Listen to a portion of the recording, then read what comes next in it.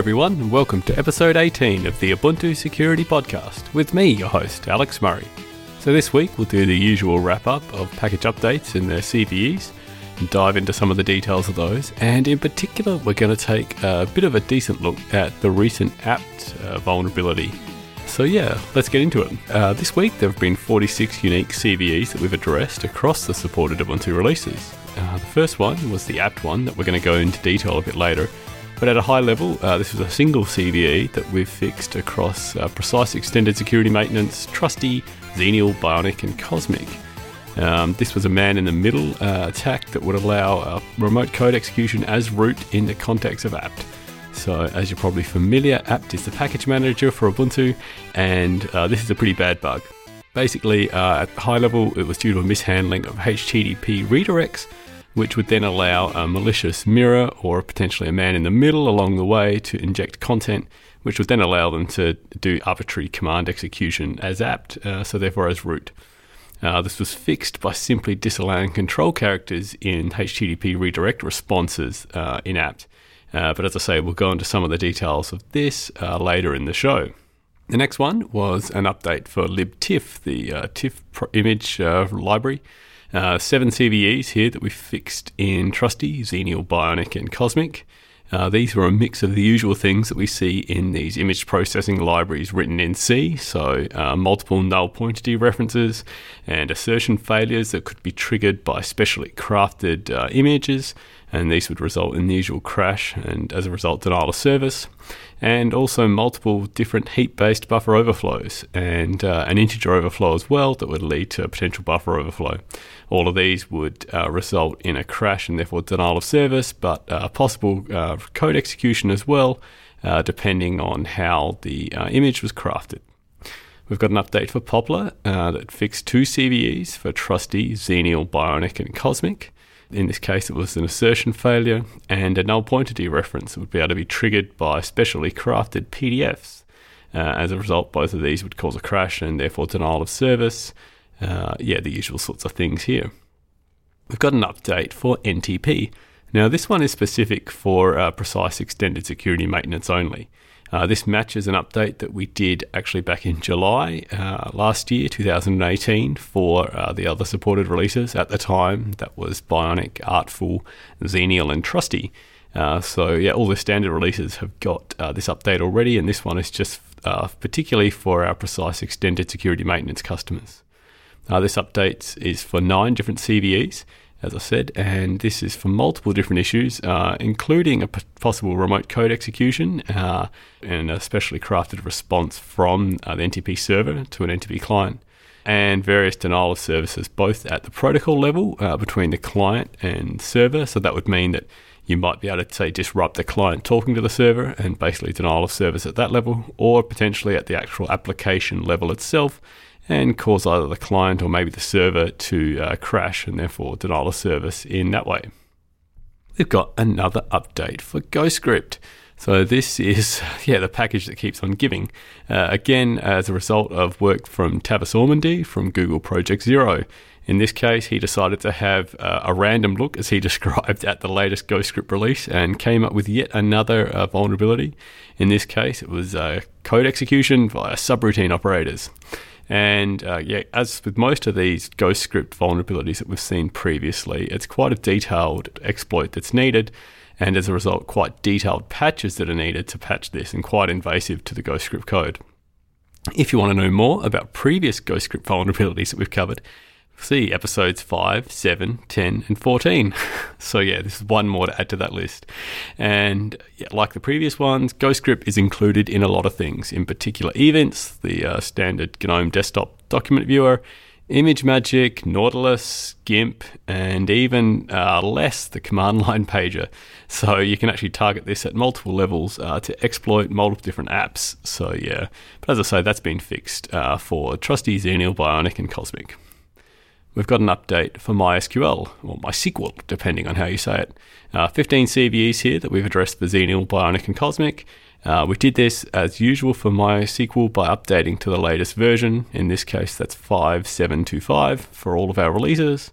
And yeah, this basically, the 15 CVEs that were fixed here include things like multiple denial of services at both low or high privilege attackers that would cause the MySQL server to crash, multiple unauthorized accesses to the MySQL server as well, basically allow a compromise of the server, of the server process, should I say, and therefore your data in the server, that kind of thing. So yeah, pretty decent vulnerabilities, and therefore worthwhile updating for. We've got an update for Subversion, the once popular source code management system, now kind of supplanted by Git everywhere. But yeah, one CVE here that was fixed, which is a denial of service against the Subversion server itself in moddav svn. And this only affected versions greater than or equal to 1.10.0, which is one of the more recent releases, and therefore only affects Subversion in Cosmic, doesn't apply to Subversion in Xenial or Bionic.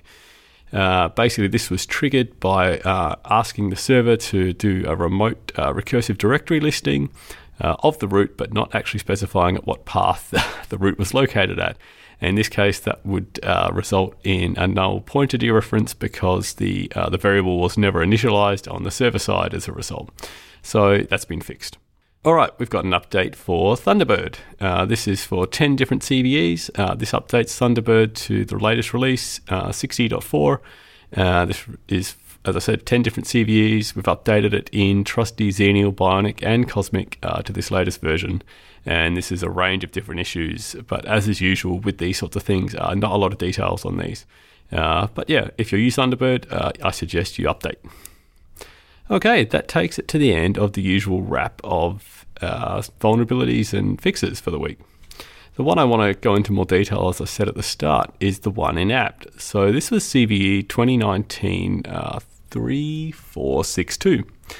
This was discovered by Max Justice, and he provides a really good detailed write-up on his blog of this. Now, the basic idea of this one is that apt provides a number of different ways that it can fetch down packages.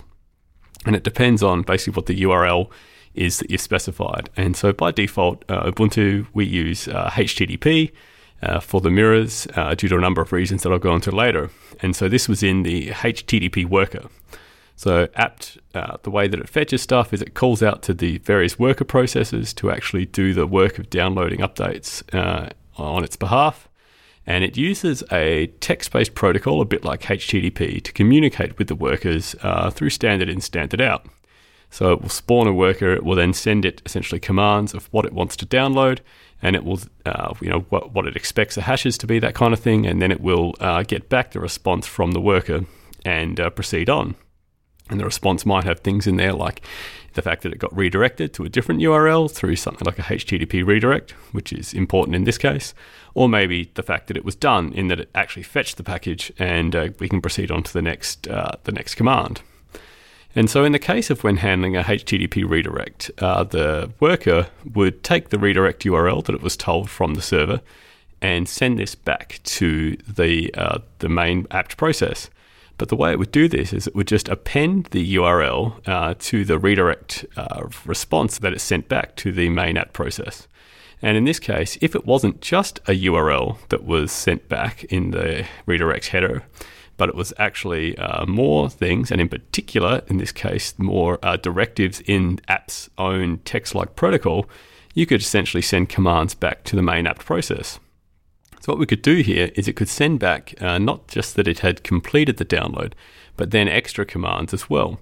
In particular, you could say that you had finished the first download of the first file, and you could then send follow-up directives, such as reporting things like fake hashes, so that you could forge hashes for debs that were then going to be downloaded or sort of inserted, and even falsify the location for the deb that had been downloaded. In this case, what you could do, in the way that it was quite a clever exploit, was he piggybacked on the existing releases GPG file that is generated for the mirror and signed by the trusted key.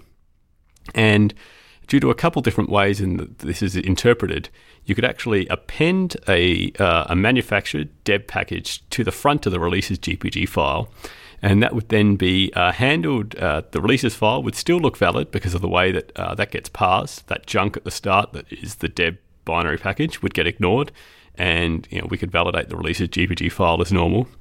Then we could use that as the location of a package and say that that would then get interpreted by apt to be installed, and it would successfully install it because it would ignore the junk, which in this case was the actual signature at the end of the file when it was interpreted as an actual package. And so what you could do is you could essentially inject your own package into apt to be installed, and therefore because it's then running as root when it gets installed, you can add a post-install script to basically do whatever you want in the context of root. And that's what his proof of concept does. He's got a nice video on his blog that shows how that works. So the way this was fixed was to simply disallow control characters, obviously things like new lines and that kind of thing, in the HTTP redirect response. So basically add in a whitelist of all the acceptable characters. Now, a lot of different discussion around this vulnerability has centered on the fact that Ubuntu mirrors by default use HTTP and not HTTPS, so we don't have TLS in there. And that would have helped to mitigate this. And it would have helped to mitigate this if you consider it as a man-in-the-middle attack. So in the case of HTTP, you can essentially inject whatever content as a man-in-the-middle to that TCP stream, and in this case to cause the effects that Max demonstrated in his blog. As a result, we're starting to reevaluate whether mirrors should use HTTPS as a result. And this is something that has been looked at a number of times across the years, and due to various reasons has not been able to be pulled off. In particular, we have localized mirrors that are provided by various organizations in different countries. So, in Australia, we have au.archive.ubuntu.com. But that's not actually provided by Canonical, even though obviously the DNS entry is. And so any certificate that would say that was valid would need to be supplied by Canonical or Ubuntu, and that certificate would then need to be distributed out to each provider. And so that's obviously not necessarily easy to organize or manage or trust. So that makes it harder. We even have the fact that some of the actual Canonical provided mirrors, if we were to enable HTTPS on them, you've then got the overhead of doing TLS, both the computational overhead and therefore a cost overhead of that. So that's also not insignificant either. Plus a number of other reasons as well. So yeah, unfortunately it's not easy to turn on HTTPS for all the Ubuntu mirrors, but it is something we are looking at trying to do in the future, because obviously that would have helped to mitigate that in this case. However, if you do consider that you were using a mirror that you didn't trust at all, and even if you were using HTTPS, then obviously it could still exploit this regardless. So in the case of trusted mirrors, it basically just meant that you could that this would be able to be exploited if you be a man in the middle, but if you don't trust your mirror at all, you're out of luck either way. While HTTPS obviously would be quite useful by default, it's not a panacea for everything in this case. But as I said, something that is still being looked into and that hopefully we can enable down the track by default. That's not to say, however, though, that you can't enable HTTPS yourself. So you can go and look for an existing mirror that already offers HTTPS, and you can specify that yourself in your apt sources list file, and apt will support that, and you will get HTTPS yourself. So that's something that you can always do. But yeah, obviously not a good bug, but that has been fixed. And due to responsible disclosure from Max to the team, we were able to get that ready and push that out before it was detailed. So hopefully not a high likelihood that was ever exploited for anyone. Okay, that takes it to the end of the show. As usual, if you want to get in contact, you can email us at security@ubuntu.com. You can also find the team hanging out in the Ubuntu Hardened channel on Freenode IRC network. And you can even find us on Twitter at Ubuntu_sec. So, as usual, remember, keep calm, enable automated upgrades, and I will speak to you in another week. Thanks for listening. Bye.